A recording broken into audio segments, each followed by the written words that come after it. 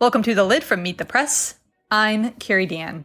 It is a day that has been nervously awaited by many people in the United States, most notably those known as the Dreamers, the more than 700,000 people who were brought to the U.S. illegally as children and have depended on the Obama-era DACA program to avoid deportation.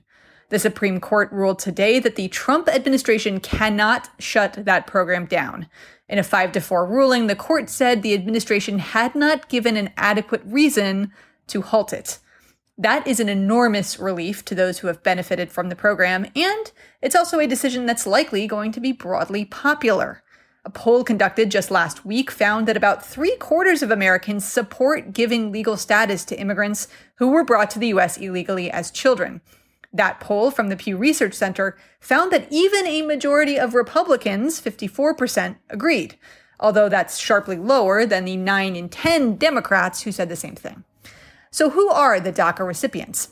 To have qualified for the program, they had to have come to the U.S. before age 16, and they have to have a criminal record clear of convictions for certain crimes.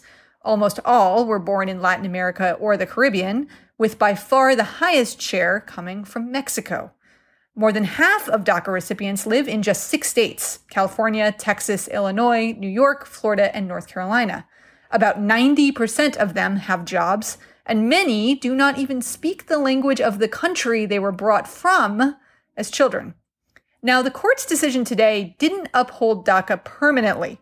It essentially punted the argument back to the Trump administration, giving them a chance to reformulate their argument and maybe try again. But it's a real question whether the administration would want to try again, given how politically popular the DACA program remains. Speaking of being popular, the court, of course, is not supposed to do things because they are politically popular. They're supposed to apply the law and be the guardian and interpreter of the Constitution. But it is nonetheless worth noting that this is actually the second case this week that is both a major blow to the Trump administration and a decision that appears to match where broad public opinion stands on an issue. On Monday, the court handed down a 6-3 decision that protects gay, lesbian, and transgender employees from being disciplined, fired, or rejected from a job based on their sexual orientation. A poll last year from PRRI found that about 7 in 10 Americans say they support such measures that would prevent discrimination in the workplace, housing, and public accommodation against individuals who are LGBT. A smaller majority, but still a majority, of all Americans say that small business owners should not be allowed to refuse service to an LGBT person based on their own religious beliefs. The result of those 2 decisions this week, by the way, has at least one American worried about how popular he is with the court itself. President Donald Trump tweeted this morning, quote, "Do you get the impression that the Supreme Court doesn't like me?"